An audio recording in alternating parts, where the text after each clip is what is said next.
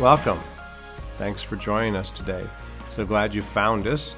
If this is your first time, we want to extend a special welcome to you and are grateful that you're checking us out. And we certainly hope it's not your last time, but would invite you to click on the digital connection card here in the corner and let us know who you are and if you might have a prayer request or maybe a question that we could be helpful to answer.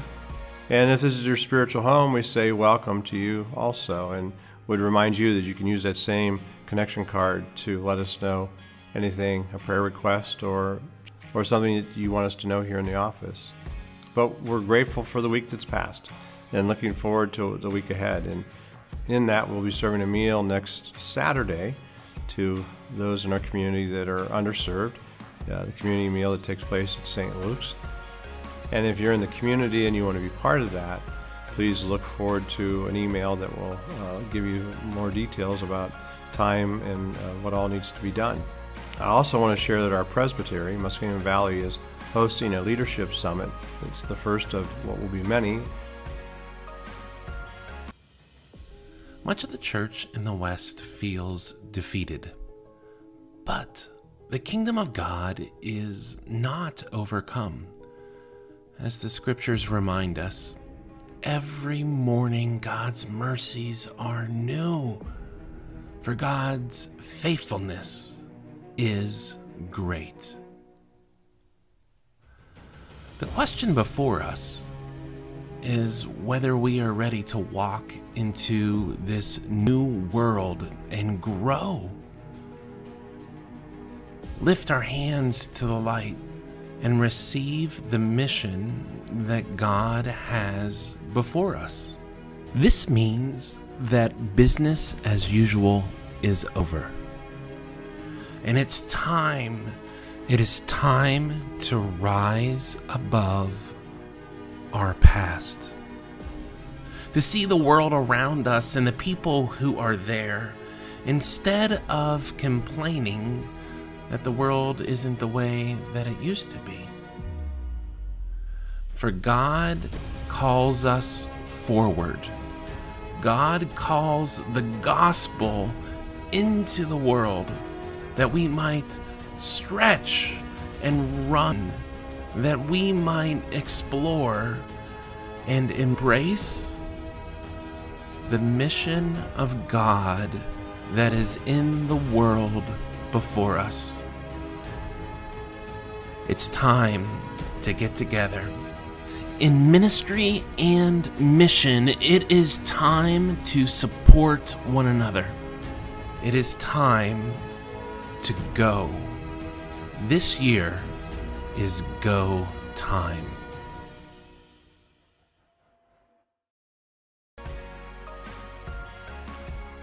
We're gathering on February 11th from 10 a.m. to 1 p.m. in Cambridge, Ohio.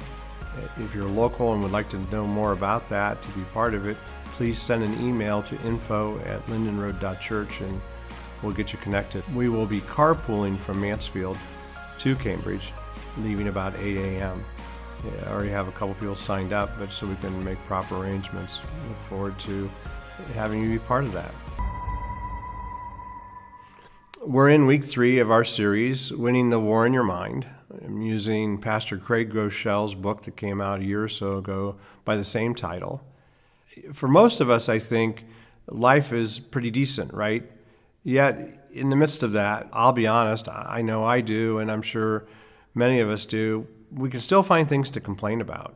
And yet we're reminded that, as we've talked the last couple weeks, is that the mind is a place that's a battlefield, and it's where most of life's battles are won or lost are in our mind. This week I used the notes from the last couple weeks to springboard my conversation with my parenting class in jail, and all of the men agreed that these statements are very much true about how they see life and how they experience life. And as I shared these big ideas that we've talked about here, about how the life you have is often a reflection of the thoughts you think, and that also what comes into our mind ends up coming out into our life. That how we think about things and experience it then can actually cause how we react to life. And then fundamentally, we talked about this too over the last couple of weeks, that you cannot have a positive life if there's all sorts of negative things in your mind. Again, thinking about the Apostle Paul and being reminded that he wrote so much of the New Testament and all that he wants to offer us and encouragement. When we looked at these verses in our first week from 2 Corinthians chapter 10, where he talks about the patterns in our life and how to respond to them. And he says here, "For though we live in the world, we do not wage war as the world does. The weapons we fight with are not the weapons of the world. On the contrary, they have divine power to demolish strongholds. We demolish arguments and every pretension that sets itself up against the knowledge of God, and we take captive every thought to make it obedient to Christ." That's verses 3 through 5 of chapter 10. Here in the third week of this series, in Paul's writing here in 2 Corinthians, I want to unpack our thinking about what do we do with the negative thoughts that are in our life. How do we process through those, and how do we handle those? But before we get there, let's pray. God, we're grateful that you are the God of all creation, and that you've created us with these amazing minds to think amazing thoughts. And yet we know there's much that comes against us. And so as we look at your scripture this morning, your word to us, may we receive all that you have for us as your people, that we would be encouraged, that we could take every thought captive to making a difference in the world through what Jesus has done. And Jesus, we pray through your Holy Spirit in this time, in your name. Amen. As we look at this, the idea of negative thoughts, one of the things we have to be reminded is there is a science to our brain, and we've talked about this the last couple weeks of what's called the neural pathways. And what we learn from our understanding of the neural pathways is that the more that you think something, that you have a particular thought, the easier it is for you to think that thought again, and then even to develop a habit. Now, one of the things that Craig brings to light in his book is this understanding of what's called our cognitive biases, or maybe a better way to understand that is our mental filters that we bring to bear in our life circumstance. Now, what is a cognitive bias? Well, it's a mistake in reasoning that's based on personal experiences or preferences. Basically saying that there's a mental filter that can be laid on life circumstances you're pushing through that impacts how you think about it and how you're experiencing it. And I see this weekly when I go into the jail. If you grew up in a situation where men were abusive around you, that as a woman, you're going to have a hard time trusting men. Or if you heard growing up that your parents said that rich people are bad, there may be some understanding there that creates a sense of guilt about how to succeed in life. And I see this too with the men I work with on a regular basis, of they're not understanding their abilities and thinking that the system is against them, and yet they have to understand the consequences of the choices they've made. But if the filters by which they think life through clouds that judgment, then it gets complicated. Because I want to suggest that the filters that we have, that they shape how you see life. We've talked about this before, about the trauma that many people experience. That trauma can shape not so much defining you, but can shape how you respond to life circumstances. Maybe thinking that you're all alone or that you're on your own and that there's nobody there to help you process what life can be for you. And maybe a good example of this is how in our social media platforms, Facebook story and Instagram story, you're actually able to take a picture and then put a filter over it. And that filter allows you to change the contrast and the color, and you can add a sticker or two also. It's kind of crazy. But it changes the perspective, and it changes how people see your life and what you've shared. And so is this idea that we want to unpack, this cognitive bias, I want to suggest that it's basically a default filter that we all react with as primary. It's how we're pre-wired, if you will, to interpret life circumstances. Well, and it's why two people can respond to the same situation differently. It's not that the facts are different. It's how they filter those facts. And a couple examples might be this, is that two people can be called into the office for feedback on job performance, and one person can be totally offended by the fact that they've been called out and just have no margin for being held accountable, where another person in the same circumstance who's called in for feedback on their job performance can say, man, thanks, I really appreciate the insight. Or when we think about the church, can be times where people come into the building and they're like, man, these people are just hypocrites and they're judgmental and all that. A different person can then come into the same church and feel the presence of God. And again, it has to do with their life experience and the things that they've encountered. Think about the news sources that we have available to us, and yet within those news sources, it can be the same story, and yet how we interpret that gives different perspective, the filter we bring. I think of the story in Scripture of Numbers chapter 13 and 14 with Moses, where he sends in the 12 spies to explore out the land, the promised land. And what's amazing in that story is he has two spies, right? Caleb and Joshua. And we talked about how those are names that we know, right? There's kids actually named after those men because they were faithful. And they came and said, man, this place, this promised land is beautiful beyond measure, and we need to go take it. We need to make it ours. And yet there's the other 10 spies who their perspective on the same thing is like, oh, this is not a good thing. We shouldn't even be thinking about this, that the land is filled with giants and we're going to get crushed like grasshoppers. Now, the truth is that the facts weren't different. The facts were the same for both groups, yet it was the filter of how they processed through it. But also what comes out of Craig's book, as he talks about this, and thinking about the science of how our brains work, is that it's not just the filter that we bring, but it's also how we frame things. You can have the same situation, and how you frame it will determine how you see it. And this comes out of Craig's own experience in therapy. So I'm not trying to be a therapist here, but it's a tool that he learned and shares, and I think this could be very helpful to us today. We call it reframing. And basically what reframing is, it's creating a different way of looking at a situation or a relationship by changing its meaning. Again, we've talked about this, that you can't control what happens to you, but you can control how you frame it.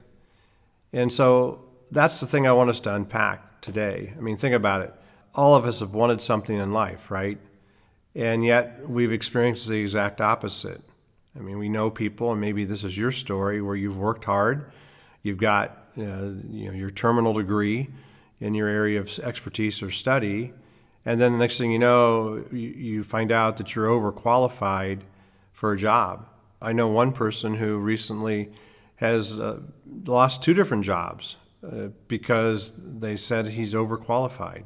And yet this person's capacity is great. His experience is broad, but it's not in the right area. And so he's now looking for another job. Or I think there are those that have dreamed for a great marriage. I see this so many times. People marry their sweetheart, and then seasons of life come at them, and they end up divorced.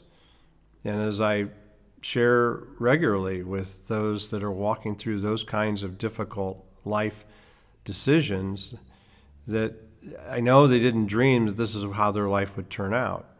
And so looking at how to reframe the perspective, I think, is really important. The idea, too, that maybe for all of us, that this point in your life, wherever you are, that you expected it to look a lot different than it does, for whatever reason. I think many people are struggling to try to understand it right now. I know those that are pastor like myself, it's been complicated. And saw recently that George Barna had released a survey saying that 50% of pastors in the last 2 years have thought about resigning. And I totally get that. And yet we look at Scripture, and we want to turn to Paul again this morning, because Paul, when he was Saul, in the Roman context, carried all sorts of authority and prestige. And then he moves over and then he encounters Jesus, and comes to a whole different perspective. And what's interesting, he goes from being a preacher, if you will, to becoming a prisoner. Let's unpack that story together. Paul could have framed his situation using what's the National Winer's version of Scripture, which that doesn't exist, but just for the sake of his perspective, he could have said in Philippians, as he's talking about his being imprisoned, he could have said, now I want you all to know, my brothers and sisters, that what has happened to me really sucks. And as a result of all that I've been through, I'm quitting. I'm quitting church, and you know what? I'm never coming back. Well, that good thing is that's not what he said. What's amazing that he said, now I want you to know, brothers and sisters, that what has happened to me has actually served to advance the gospel. Now, wait a minute. He's in prison, and this is just kind of crazy. But he goes on to say, as a result of what's happened to him, it has become clear throughout the whole palace guard and everyone else that I am in chains for Christ. That's just wow, right? Now, as we look at that and we think about that story, most people would think this is not a good thing, to be in jail, to be actually in prison and to be in chains. And yet what Paul does is he frames it as something that is good, something that is useful and beneficial. Why? Well, because he's chained to the influential Roman guards, which means every 8 hours things are changing for him, and he is actually able to proclaim the gospel to a whole new group of people. And he goes on to say in verse 14, and because of my chains, most of the brothers and sisters have become confident in the Lord and dare all the more to proclaim the gospel without fear. Wow, that's just amazing things to think about from Paul's perspective, right? He's reframed his circumstance. And so what I want us to look at today is how do we reframe our story and our relationships? I have 3 things I want to share. First of all, we want to thank God for what didn't happen, what the bad things are. It's interesting, Craig Groeschel tells a story in the book. Pastor Craig tells a story in the book about a girl who comes to her parents and says, I need to talk to you, and I've got something bad I need to share, so I need you to sit down and just hear me out all the way through. And so she tells her parents that she met a guy at a bar, and she ended up hooking up with him and getting pregnant. And she said, but it's okay, and that one way is that he is going to be on probation for over a year, and that once he gets out of rehab, he's going to start looking for a job. And then he's actually thinking about marrying me, yet, just so you know, we can't afford that right now, so he's just going to move in. And then she says, wait, that's not really true. But what I do want to share is that I got a D in chemistry, and I just want you to know that it could have been a lot worse, right? So it's about reframing it, of understanding. And right, none of us want to have difficult things happen to us. Think about it. We know people who maybe have missed their goals or their performance level at work, and that they didn't get their bonus, but at least they didn't lose their job.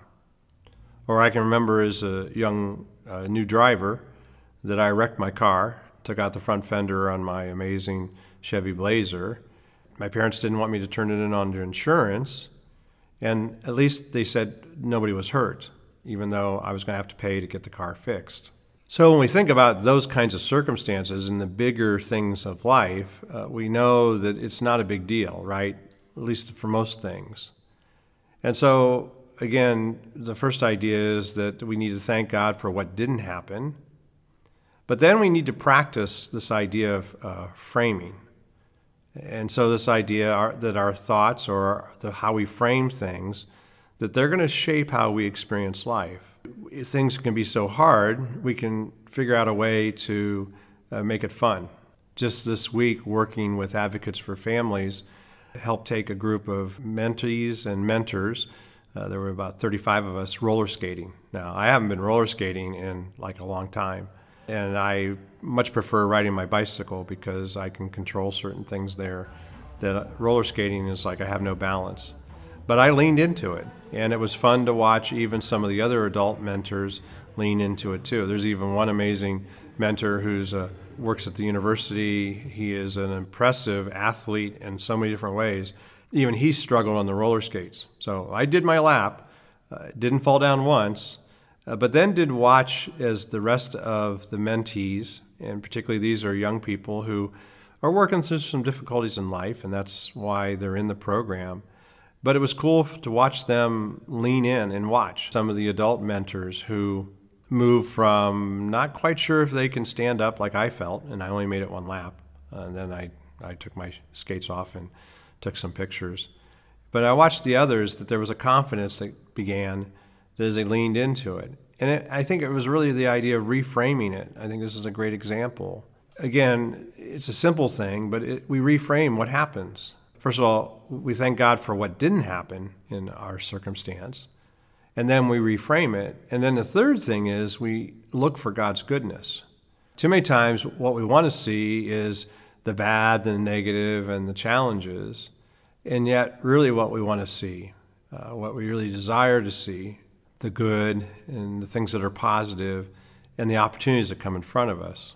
Many times when I am presented with a, quote, problem, someone will come and say, whether it's here at the church or in other venues, it's like, we have a problem. It's like, no, we have an opportunity. Let's reframe it as a way to learn some new things and some new perspective. It's interesting, Pastor Craig talks about a therapeutic understanding, what's called cognitive reframing, which is basically where we are empowered to decide a new meaning. And truthfully, what it is to let Jesus help us decide what the meaning can be. I'm reminded in this regards, when we think about when life is complicated. In 2011, a series of tornadoes went through Alabama, and I took a group of young people, along with some adults, to do some recovery work there. And we met up with a friend of mine, Paul Turner, who was a youth pastor at a church in Pleasant Grove, Alabama, just north of Tuscaloosa. In Paul's church, that had been in the community for almost 200 years, they had two physical plants. It was located on a north-south road. A Family Life Center gymnasium was on the west side of the road, and the sanctuary and the education building was on the east side of the road. And we saw that the tornado had totally leveled both buildings. It's interesting, as we worked through the rubble, and I actually have a brick and a piece of wood that I brought back to remind me, it sits in my office on the corner of my desk, as a sort of an Ebenezer of sorts of how God shows up. Learned that as they removed all the debris of both those buildings, as they took their insurance settlement and began to pray what God would do with it, that they decided as a church not to build two new buildings, but rather they ended up moving a couple of blocks closer to their downtown of that community, and they bought a strip mall. And in that strip mall, they built a new worship center and renovated part of the strip mall, but they had so much space left over that they were able to create a food pantry and a clothing bank, as well as meeting space for the community. And the most amazing thing was they were able to take the remaining monies that they had saved by not rebuilding and by renovating, and they put that into an endowment to help with the operational side of the church. Again, they took this amazing difficulty, the challenge in front of them, and they reframed it, as Craig Groeschel talks about how important that is. As we look at our own life story, as you think about where we've been over the last couple of years and we're rethinking some things, even the opportunities that we've had as a church, when I think about how difficult COVID was, when we all pivoted to being in our homes and not being together, how we now have this platform where we now provide on a weekly basis our message. I'm grateful for your faithfulness to follow along, and I'm always interested to know how we could be of more help to you. And so please use, again, the digital connection card up here in the corner and just let us know what needs you might have. But to be reminded, as we've talked about over these last many months especially, is that if we start from the perspective that God works in all things for our good, out of Romans there that Paul reminds us, that what we need to do as his people is to reject the unhealthy default frames that we tend to move into. The idea as human beings where we think that we're losers or that we're failures or that we're just not smart. And we need to reframe that as God's people to be where we actively interpret what God is doing in our midst. Let me say it a different way. And so again, this idea of reframing is where we are not passively receiving the circumstance, but that we're actively interpreting it. I think that's really, really important. That we're not just interpreting the God that we know through the circumstances, but that we're actually interpreting our circumstances through the goodness of God. Again, my friend Paul, how in the conversation with his church leaders decide that yes, this was a horrible thing and people's lives were lost, but yet the beauty of what the tornado did was it allowed them to reframe their place within the community, and they are now a flourishing church in a whole new way. And I think that's really important.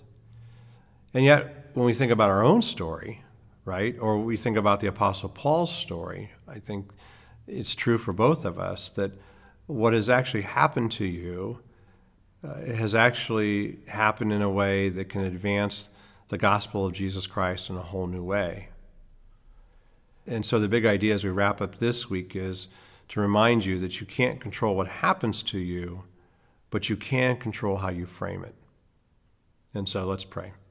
God, we are grateful that if we can look through your lenses and as we walk in your word to understand life in a whole new way, and help us be a people who do reframe what happens and how to interpret actively what you're doing and not miss it.